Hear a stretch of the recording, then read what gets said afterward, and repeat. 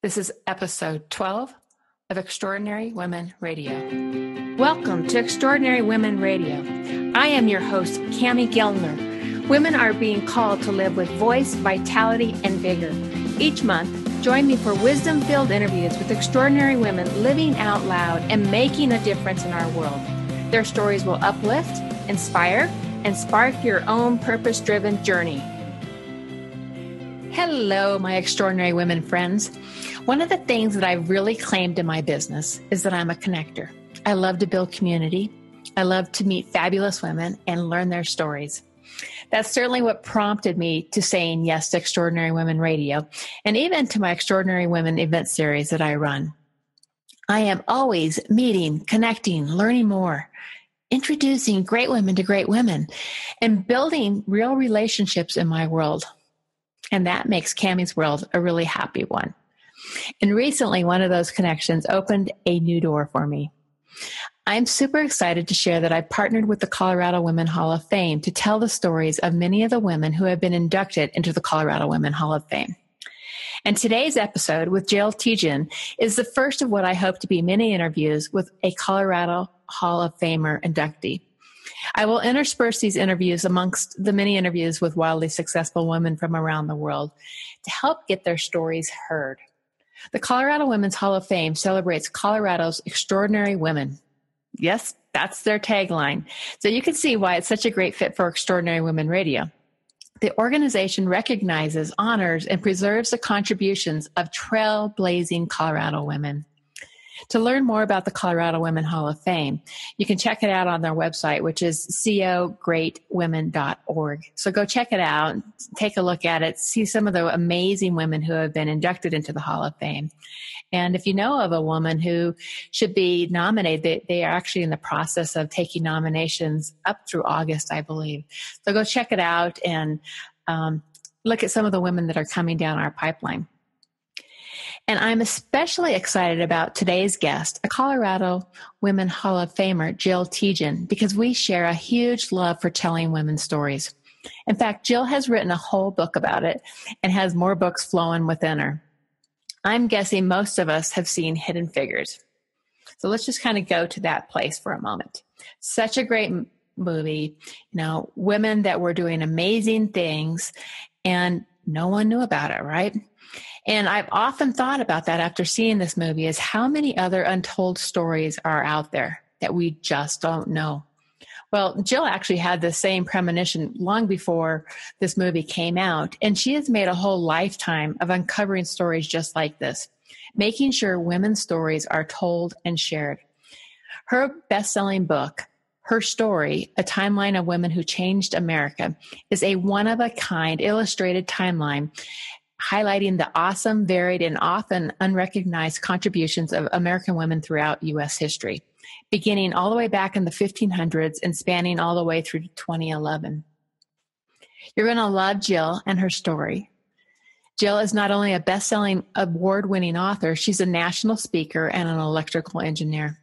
After 40 years in the electrical utility industry, she took the leap to focus on women's advocacy all around the world. She blogs for HuffPost and has more Her Story books underway.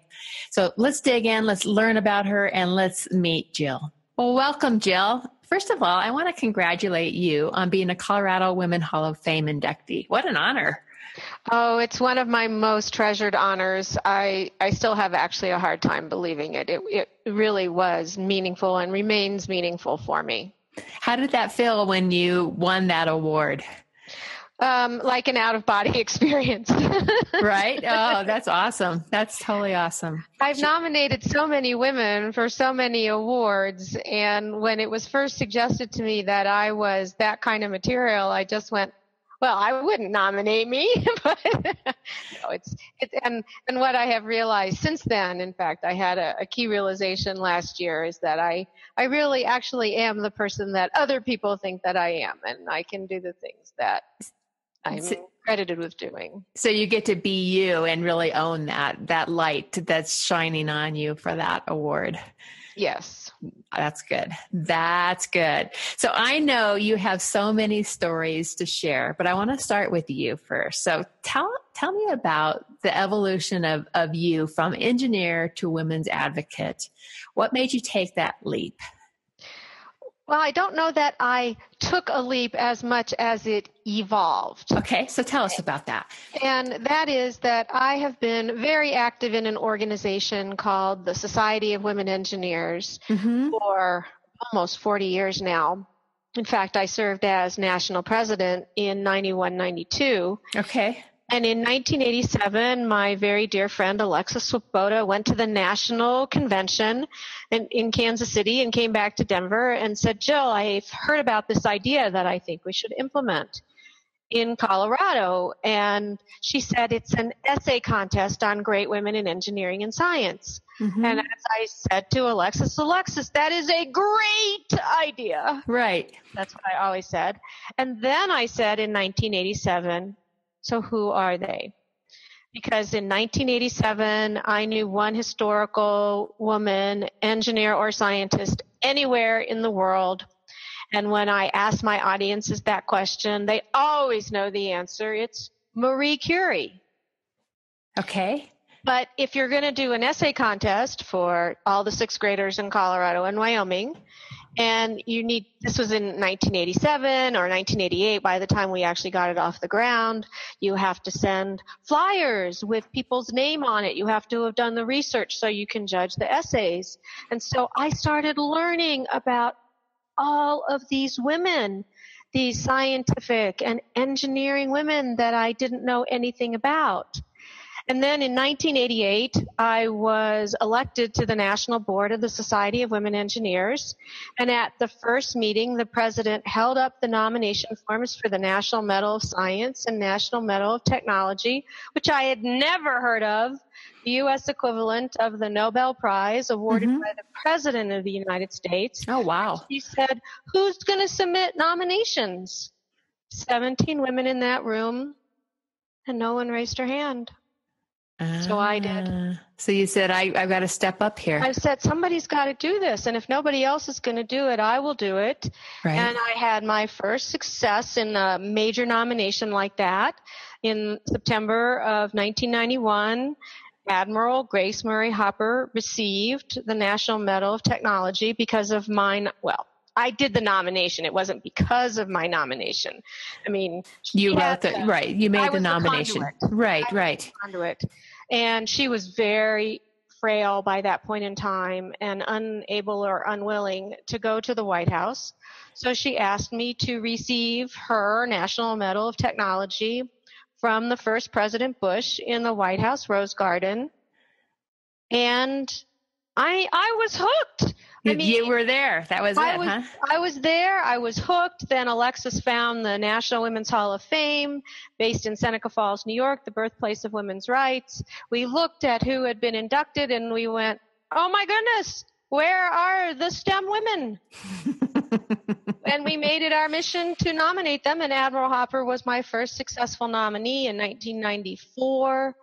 And including the 5 nominees that I have successful this fall, that will be a total of 30 women that I've nominated to the National Women's Hall of Fame. So it's a process. It's like a snowball. Right. Snowball starts, and it all starts with, for me, an essay contest for the Society of Women Engineers on great women in engineering and science that then evolved into nominations, that evolved into books, that evolved into more books, that evolved into taking over my life. Right. So that I am now one of the top women's historians in the country. Not just scientific and technical women, but all women.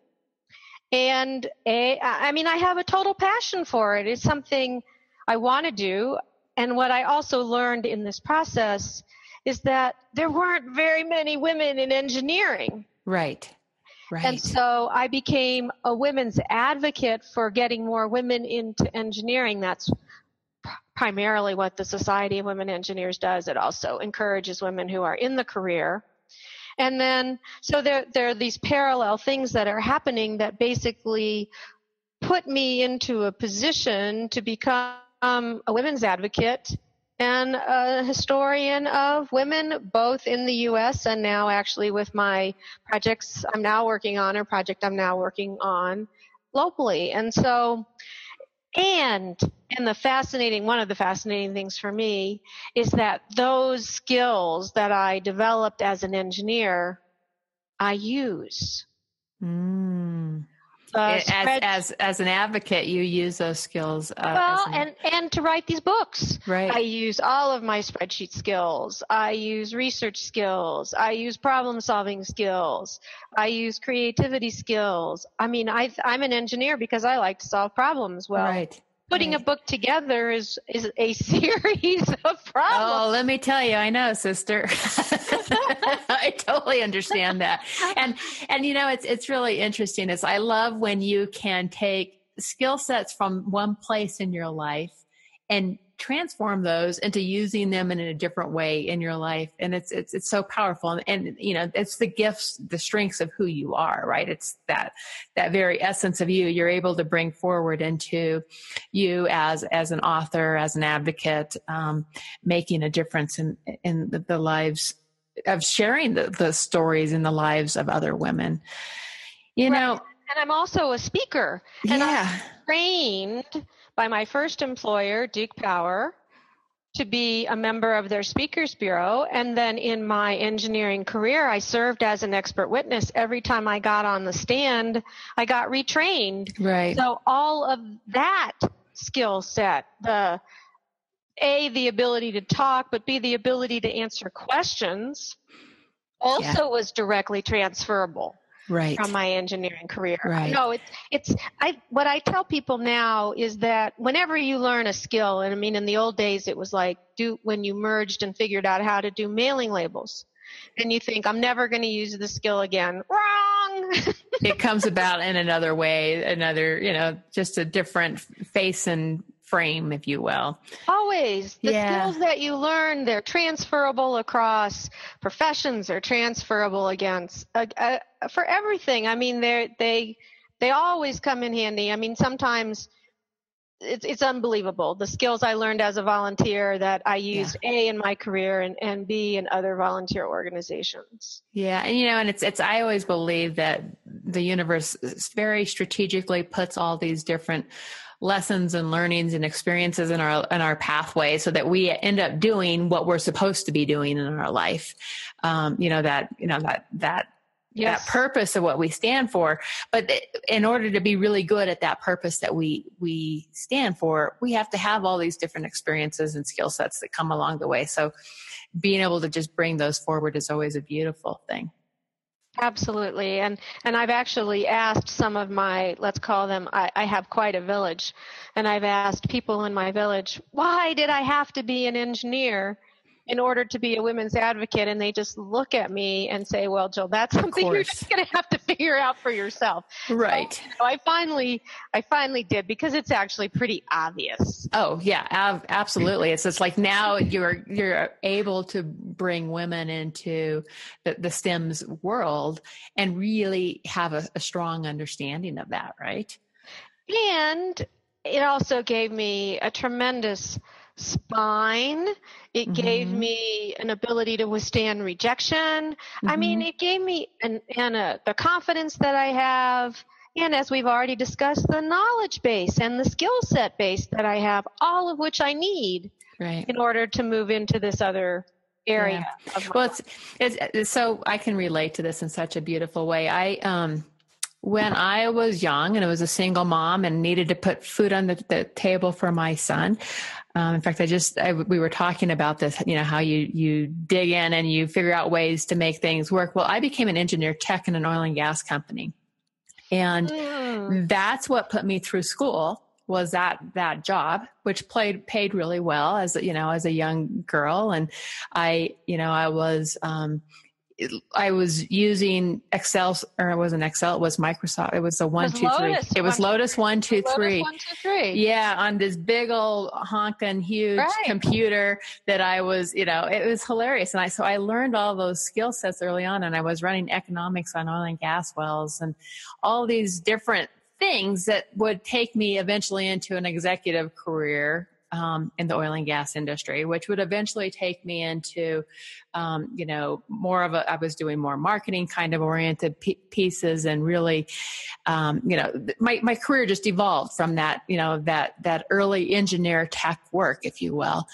And, when I made that big leap into running my own business and being a coach and helping people figure out what they wanted to do next in their life and get their voice out into the world, all of those skill sets of math and economics and, all that came forward in such a beautiful way that's what I love to see happen, is when people's lives continue to unfold just like that, in a way that you get to what you're supposed to be doing eventually, and you have all the tools and skill sets to make that happen.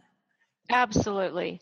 Yeah. And it's fascinating to me that that's what you say, because I can see the path. You can only see it I can only see it in retrospect. Oh, I can only see it in retrospect either. It's like, if I would have looked at it back then, I would have never seen this pathway that I was going down. So that is so, so true.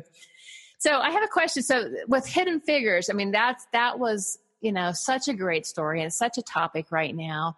And in fact, I'm part of the Women's Foundation of Colorado, and we've got Octavia Spencer coming to Colorado in September to be the keynote speaker. So, that whole story is really top of mind, the hidden figures and the women that really were not seen. Why is it that so many women, and what you've discovered in your book is that, you've uncovered all these beautiful stories of women that their stories need to be told. Why is it that those stories have gotten, kind of underneath the covers or hidden, right? What is it, do you believe? Well, in the beginning, meaning in the 1500s, 1600s, 1700s, women weren't educated.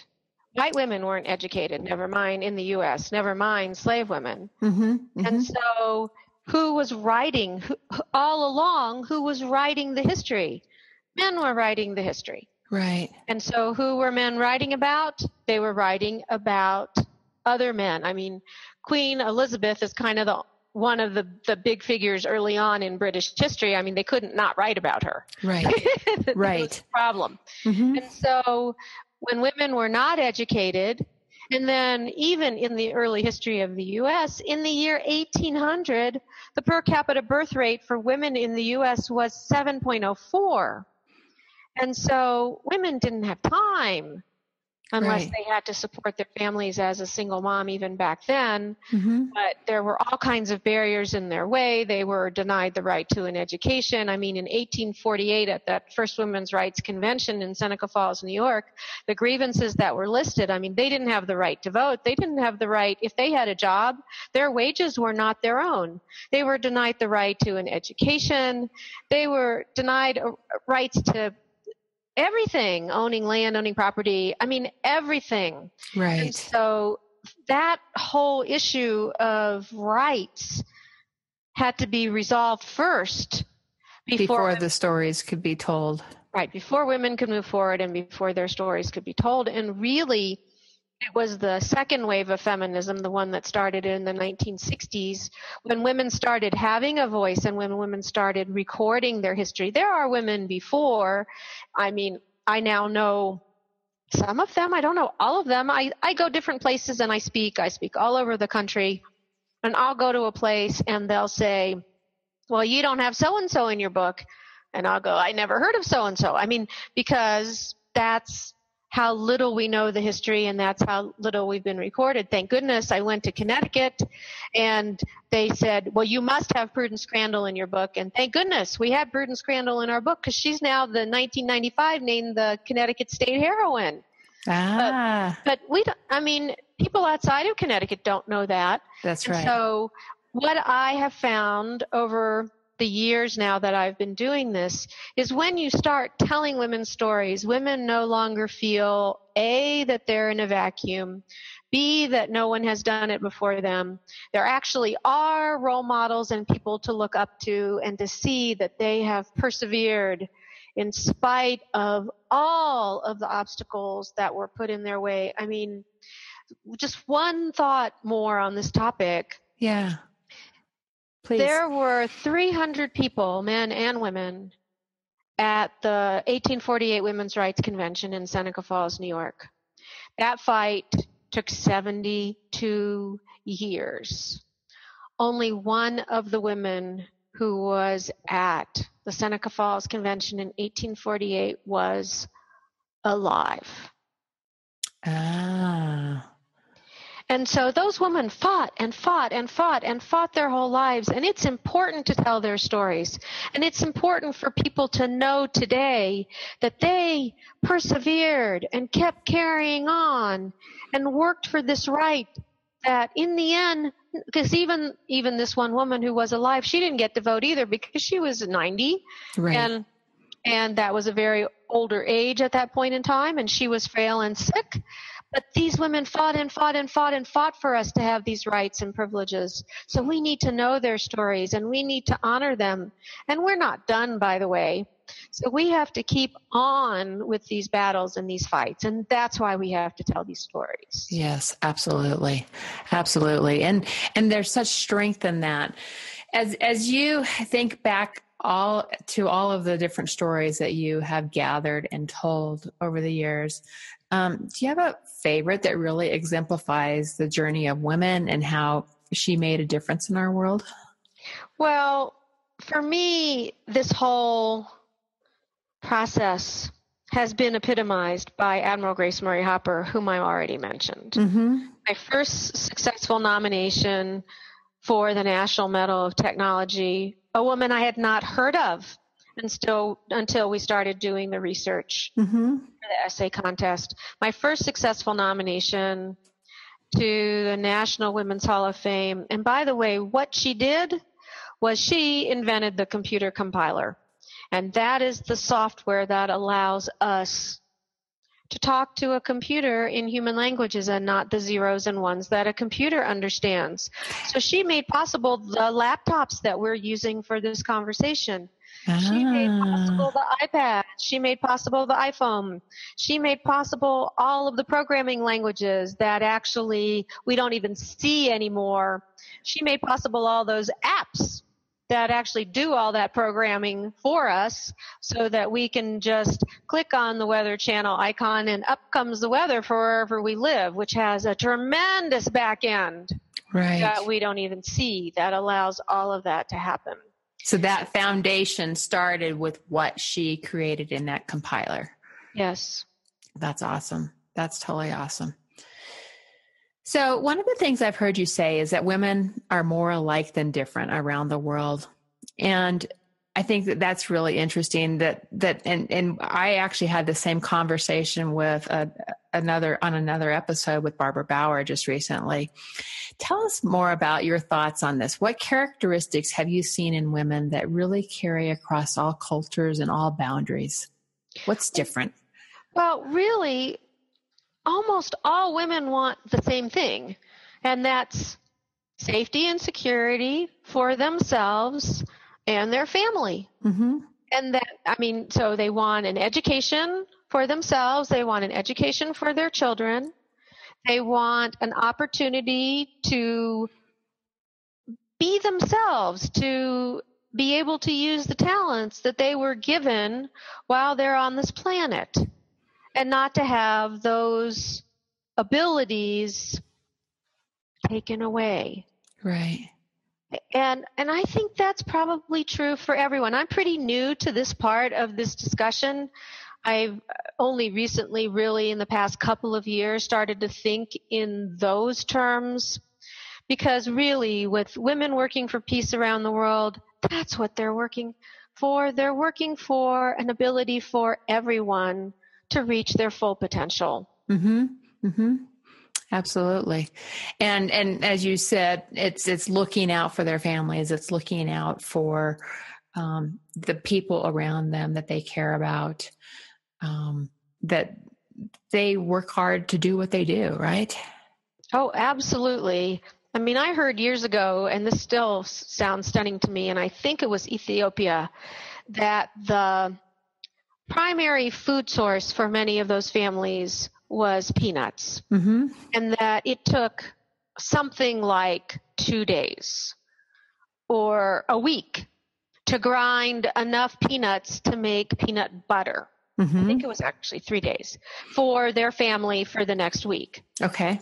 So they're spending 3 days of their time in a week to grind peanuts into peanut butter. Mm-hmm.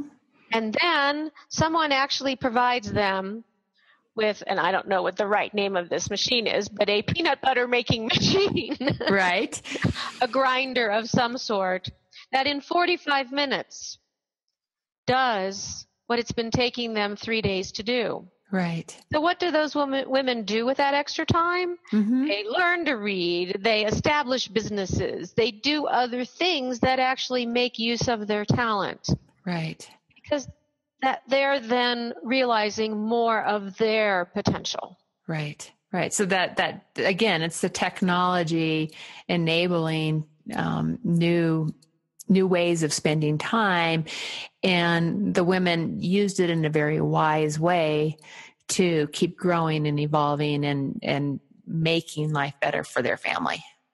Right. And that's why I am such a big supporter of an organization that's called Engineers Without Borders. Mm-hmm. They have two primary focuses, or they used to have two primary focuses. One is what are called water conveying systems, which in simple terms are pipes and pumps. Right. And then water filtration systems. Mm-hmm. Well, water filtration systems reduce water contamination, reduce illness, contribute to the health of the community. And then water conveying systems, pipes and pumps, means if you have pipes and pumps, that means the girls and the women don't have to spend their days walking to water, yes, bringing it back as water mules, M-U-L-E-S. I mean, that kind of an organization demonstrates the value of science, technology, engineering, and math to girls in a way that many other examples don't do with the same visceral effect. Yeah, and it's interesting because I have already mentioned Barbara Bauer, and we talked about that very thing in Myanmar, and she was in Myanmar for several years, and how that could make such a difference in helping change lives by opening up that time where they were hauling water to enabling women to spend their time on other things. Right, and Barbara Bauer is a friend of mine. Oh, so. Good. So I was going to say, if you don't know Barbara, you need to know her, but of course you know her. I know her. Very good. Very good. So I know one of the things you're really passionate about is helping to get women on U.S. currency. Tell us a little bit more about that. Let's see if I can get these years right. In 2014, I was contacted by WomenOn20s.org. Uh-huh. And their executive director and the president of the board. And they asked me, I was at that point in time president of the board of directors of the National Women's Hall of Fame. And they asked me for whatever assistance I could provide. And I could provide a lot of assistance. I was president of the board of the National Women's Hall of Fame, and I had written her story, A Timeline of the Women Who Changed America. So I knew who the women were. I had access to information. So I served on the advisory board for Women on 20s. I wrote the first draft of the women who were then entered into the voting pool, from which Harriet Tubman emerged as the woman of choice to be on the $20 bill with approximately 600,000 votes cast. Right. And then I became CEO of the National Women's Hall of Fame in 2015 and was able to invite the United States Treasurer, Rosie Rios, to come to Seneca Falls to do a town hall meeting to get input onto who should be on the currency, when it should happen, how it should happen. And so I was very pleased to do that, although Senator Schumer took credit for doing it. I actually invited her and did all of the paperwork, and then he wanted to take credit, so, he gets to get the credit. And so we had this fabulous town hall meeting, in Seneca Falls. And then in April of 2016, the announcement came that Harriet Tubman would be on the $20 bill. And by the way, none of this was guaranteed or predisposed. There were a lot of iterations along the way. You may remember the $10 bill with Alexander Hamilton on it and the uproar from Hamilton's descendants, and it's really not reasonable anyway. He's the father of the United States Treasury. Why should you take him off the $10 bill? Right. But, so Harriet Tubman ended up on the 20. There are 5 women that will be on the back of the 10, and Eleanor Roosevelt, Marian Anderson, and Martin Luther King Jr. on the back of the $5 bill. And on the back of the 10 is Lucretia Mott, Elizabeth Cady Stanton, Susan B. Anthony, Alice Paul, and Sojourner Truth. And I am just ecstatic to have played a part in that. I will say my part was small but helpful. Yeah. And then I mentioned to you before we got on the air that I ended up on the BBC. And that was in April, I think the day after the currency was announced. And I was asked a question, or the tone of the conversation at that point, because this was a radio program where they were attempting to get multiple different points of view, people that didn't agree with each other. And after I said how exciting it was to have these women on the 20, the 10, and the 5, Right. One of the other people on the radio program said, well, this doesn't fix anything. This isn't going to fix racial issues in the United States. Well, I never said it was going to fix racial and gender issues in the United States. I just think it's a nice, positive step along the way, because we better do something to start taking those steps, or to continue taking those steps. And no, I don't think it's going to fix everything. Right. And I think when you think about the contributions you have made and getting women recognized, by nominating them, by sharing their stories in your book, by helping put them on their face on our U.S. currency, it's raising the profile each step of the way. And I, for one, believe you should be really, really proud of what you have contributed to this. I want you to just own that for me as we're on here, as owning that, what you have done, what you've contributed. How does that feel? It feels great, because after so many years of being the only, most of my career, not all of it, but most of it, I have been the only. I sit on 2 corporate boards. I've been on one for 20 years, and except for 9 of those years, I have been the only. On my other corporate board, I was the only for 5 years. And to be able to elevate other women, and you may be familiar with the saying, but Madeleine Albright, who wrote the foreword to her story, A Timeline of the Women Who Changed America, said, there's a special place in hell for women who do not help other women. Right. And so I feel that I've done many, many things to this point in time. I'm not done. Right. There's still a lot more to do in terms of raising awareness. I blog weekly for the Huffington Post. I generally write about 5 women. I have a little quiz at the beginning of the blog with a little matching exercise. And I pick a topic that's of interest to me. Last week, I happened to meet a woman who went to college with Madeleine Albright at Wellesley. So my blog last week was 5 women who graduated from Wellesley, who are in my book, who made a significant impact. Right. So whatever topic interests me, because one of the other issues, and issues is not the right word, but one of the other things that Charlotte Waisman, my co-author, and I were trying to do was to ensure that any woman who picked up her story would be able to open up the book and find a woman like her. Nice. So there are two indexes in the back of the book. One is alphabetical and one is by professions, so that people can relate, they can identify Right. with these women and what their stories were, because it's very, very important to see women like me. Right. That's where the inspiration, the sparks happen, and they go, oh, I could do that too, right? Yeah, and it's so weird because I've given so many talks, but early on we did a book launch at the Boulder bookstore, and one woman in the audience raised her hand, and I've seen this happen several times since then, and she said, "I'm an educator.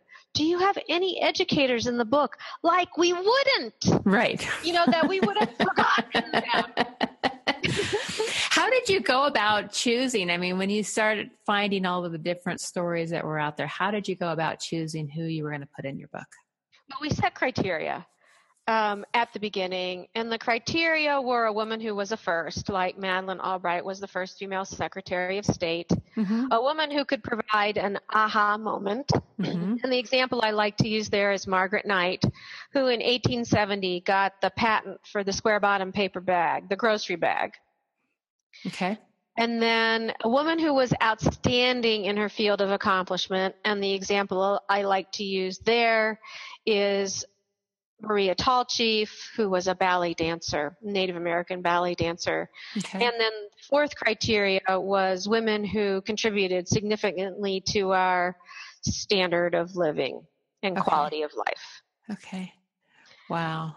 And then our supplemental rule was that the woman had to have done it on her own without her father's or her husband's or her brother's money. And then we broke our rules whenever we needed to. Yeah.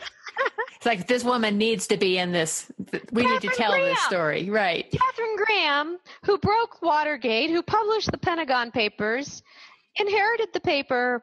Well, she inherited it when her husband committed suicide, but he had inherited it from her father because there was no expectation whatsoever at all that it would pass from her father to her because she was a woman. But then she made those decisions. She took the action. She was fabulous. She was, what a backbone that woman had. Yeah. Absolutely. And so, yes, we had criteria, and we learned about so many women. I estimate we probably looked at 3,000 women in the course of narrowing it down to just under 900. Wow. And we turned over every rock that we could, and then people would bring us women. Oh, I'm sure. They would say, one of Charlotte's friends said, "You have to put Effa Manley in the book." And as I like to say when I speak, we basically said, "Effa who?" Right. We could have said, "Who is Effa?" But Effa Manley was the first woman who was in the Baseball Hall of Fame. She owned one of the Negro baseball leagues, the Newark Eagles, I think was the name of it, in the 30s. She ran it. She owned it. She ran it. She did everything for them. And once we knew that, once she was brought to our attention, then we put her in. And I remember saying to Charlotte, "Well, of course we're going to put in Gertrude Elion." And Charlotte said, "I've never heard of Gertrude Elion." I said, "Charlotte, she won the Nobel Prize in 1988 in physiology or medicine. She developed the first effective childhood leukemia drug, which when I spoke in Fort Collins at CSU last fall, one of the women who was there, the faculty advisor, said, 'My daughter took that drug. That's why she's still here today.'" That's why, that linkage and that information and all of that has to be, we have to tell these stories. We have to demonstrate that women are capable, because when we show men and women that women are capable, we actually raise all the boats, actually rise on that tide. Right. And I think that's a really important thing is that when we empower women, when we tell their stories, it raises life for everyone. Correct. And I think that's so true. So I know a lot of people are going to be running out to buy her story, A Timeline of Women Who Changed America. So I'm excited to hear back from our listeners on what stories were their favorites and what, jazzed them the most about that. Tell us a little bit about how you mentor and guide women today. Oh, I actually have several women that I mentor. I actually have a pretty good story it's Friday a week ago. So Friday, I think it was the 9th. Mm-hmm. I'm mentoring a young woman. She's a PhD student in chemical and biological engineering. She asked me to be her mentor. She had established a women in science and engineering group for graduate students, and she was having a bad day. I mean, her experiments haven't been working. She's been working on her PhD for a long time. We sat and talked for an hour via Skype because she's now at the University of Minnesota.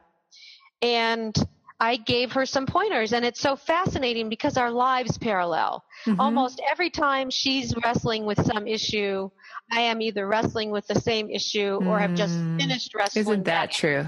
Ground, which that week I'd actually been dealing on this exact issue. And so we went through all kinds of things that she was dealing with. And then on Tuesday, I got an email that said, my experiment worked. Ooh. She said, I'm going to get a PhD. And she's actually at a conference right now where she's presenting the results. Oh, that's fantastic. Her experiment finally worked last week. I am so jazzed for her and so excited. And probably one of the most important things that I have tried to do with her is she has, which many, many women have, it's actually got a name, the imposter syndrome. Mm-hmm. Someday everyone else is going to find out that I don't really know what I'm doing. Right. Well, she doesn't know what she's doing. And she is very capable and she's very smart. Right. And that is one of the most important things that I have been working on with her because, I say you deserve good things and you're working really hard. And I'm glad your experiment works. And thank God, because you deserve it. Right. To work. Right. So what advice do you give women when they are experiencing that imposter syndrome? Because that is such that happens, right? And it's what do you tell women? How do you help them through that? I tell them now, and this is probably a little bit earlier than the 3 pearls of wisdom I'm supposed to give at the end, but in her story, A Timeline of the Women Who Changed America, early on, I was asked, what were the commonalities of the women in the book? And a bolt of lightning basically hit me, and I said, it's passion, determination, and persistence. Mm-hmm.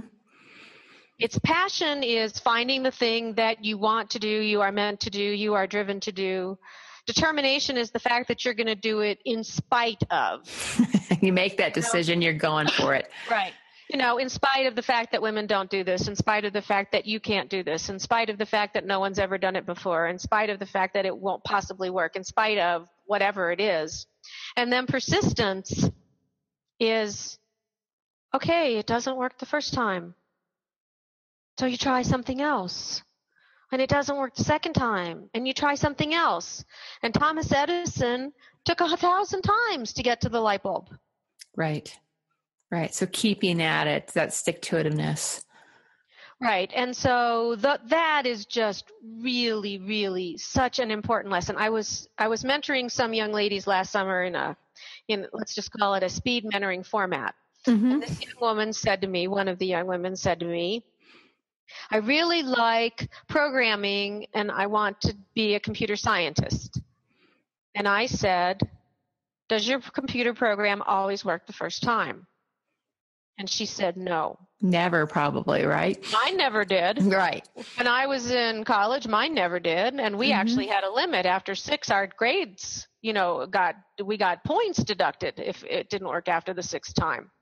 And she said, yeah, I get really, really frustrated and I want to give up. And I said, sweetheart. Yep. This is going to be your life experience. Right. You better figure out how not to give up. Right. Right.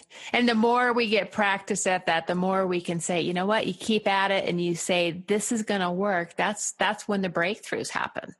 Absolutely. Because Yeah. you just keep on keeping on. And I was actually working on something the past 2 days. It's part of a book proposal that's getting ready to be submitted. I needed a list of all the women in the book. I fought with Excel for long enough. I got it over to Word where I needed it, but there was still a tremendous amount of editing to do. I couldn't figure out any slick way to do it.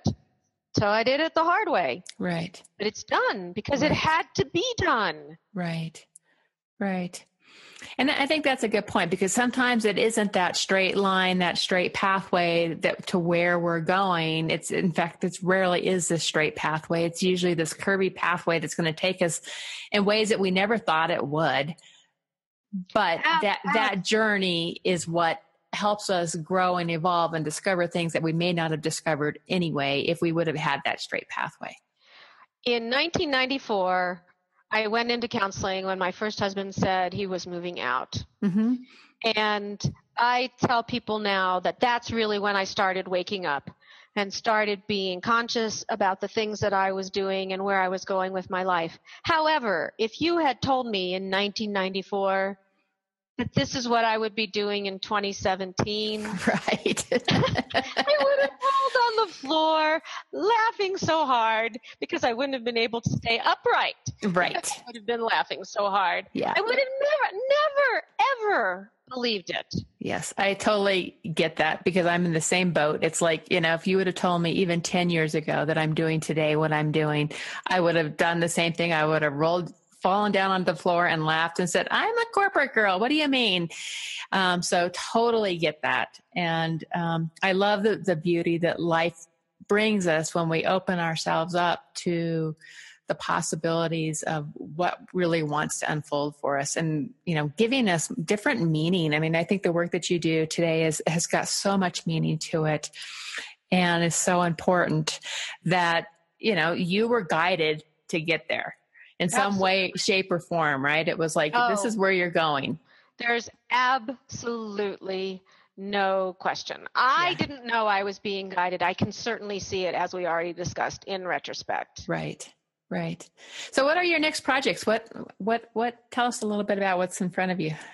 Well, the book proposal I was working on yesterday and Sunday and today, which is supposed to go to an interested publisher next week. Yes. At the latest, yes. Is Her Story, a timeline of the women who changed the movies. Oh, interesting. So over 1,200 women right now we've identified, although we haven't finished going through all of them the second time and culling and placing them along the timeline. Actors, directors, producers, screenwriters, editors, technology, sound, stunts, music, gossip columnists, film critics, scholars, everything. Awesome. Cast, wardrobe, set design, camera women, all of it. Over 1,200 women so far. And that project is farther along than my other project, which I actually now have come to believe is incredibly important and will just take longer. And that's Her Story, a timeline of the women who changed Africa. Ooh, very good. That will be good. That will be good. So you see a series of these continuing to evolve from you over your lifetime. Is that fair to say? I think that's probably fair to say. I don't know what the next one will be, and if they each take 5 years, right? But Her Story, the Africa book, is going to take.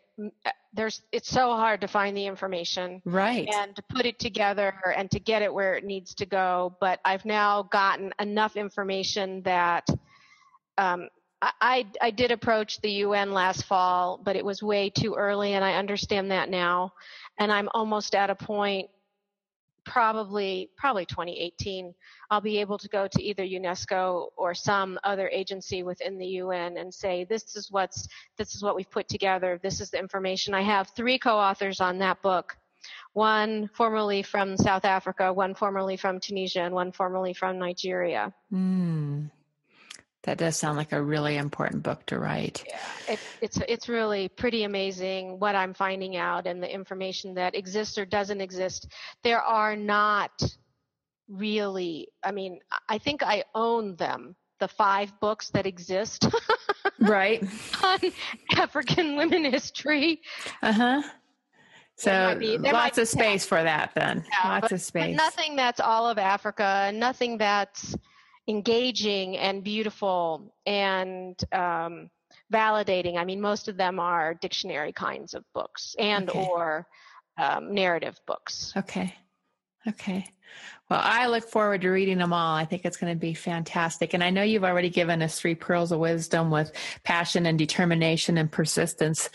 But any others you'd like to leave our audience today as we wrap up today? Well, what I say when I talk, and I think this is going to be helpful.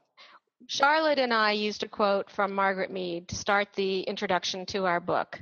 Never doubt that a small group of thoughtful, committed citizens can change the world.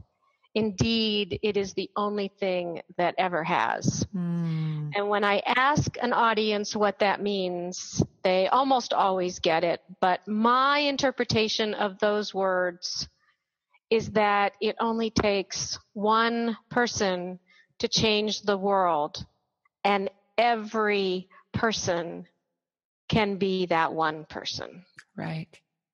Step up, just like you did in that very first room when someone said, who's going to nominate somebody to this award? And you stepped up into that. Right. And look what it opened up for you. Exactly.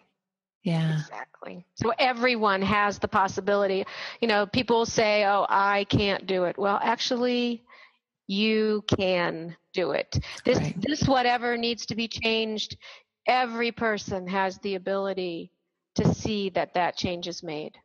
So anyone who's listening, they might really just tune into, okay, what is it that I, am so passionate about? What do I want to make change? And then step into action with that. And every person listening can do that. I love that. I love that. Well, as we're running out of time here, can you tell us where people can learn more about you and your book? Absolutely. The website is www.herstoryatimeline.com. Written by Charlotte Wasteman and Jill Tietjen. And there's book club discussion guidelines on the website, educational resources, all kinds of information, where I'll be speaking next. They can contact me if they want me to come speak to an organization that they're affiliated with. They can subscribe to my monthly e-newsletter, which generally profiles 2 women on a specific topic of my choosing. And then they can go on the Huffington Post, which I think is now called the Huff Post, and see my blogs as well. And that has a feed into herstoryatimeline.com. Oh, awesome. Awesome. Well, Jill, it's been a pleasure. I really appreciate it. And I'm so glad I had the opportunity to interview you today. And thank you so much. Thank you. It's really been fun. Okay, bye. I hope you liked this episode of Extraordinary Women Radio. If you did, please share this podcast with your own special tribe of women and help spread the love, the dreams, and the inspiration. Are you thinking about making the next bold move in your life? I invite you to take the Your Next Bold Move quiz at CamiGellner.com to find out how you can jumpstart a passionate and meaningful next chapter. You may also enjoy my book, Fire Dancer, Your Spiral Journey to a Life of Passion and Purpose, which is available on Amazon. In Fire Dancer, you will become intimately connected to your heart's calling and build the courage and resiliency to ignite your what's next. I'd love to hear from you on any of my social media channels. I'm on both Facebook and Twitter, and the links are available on my website. Till next time, my friend, listen to your heart, follow your dreams, and be you.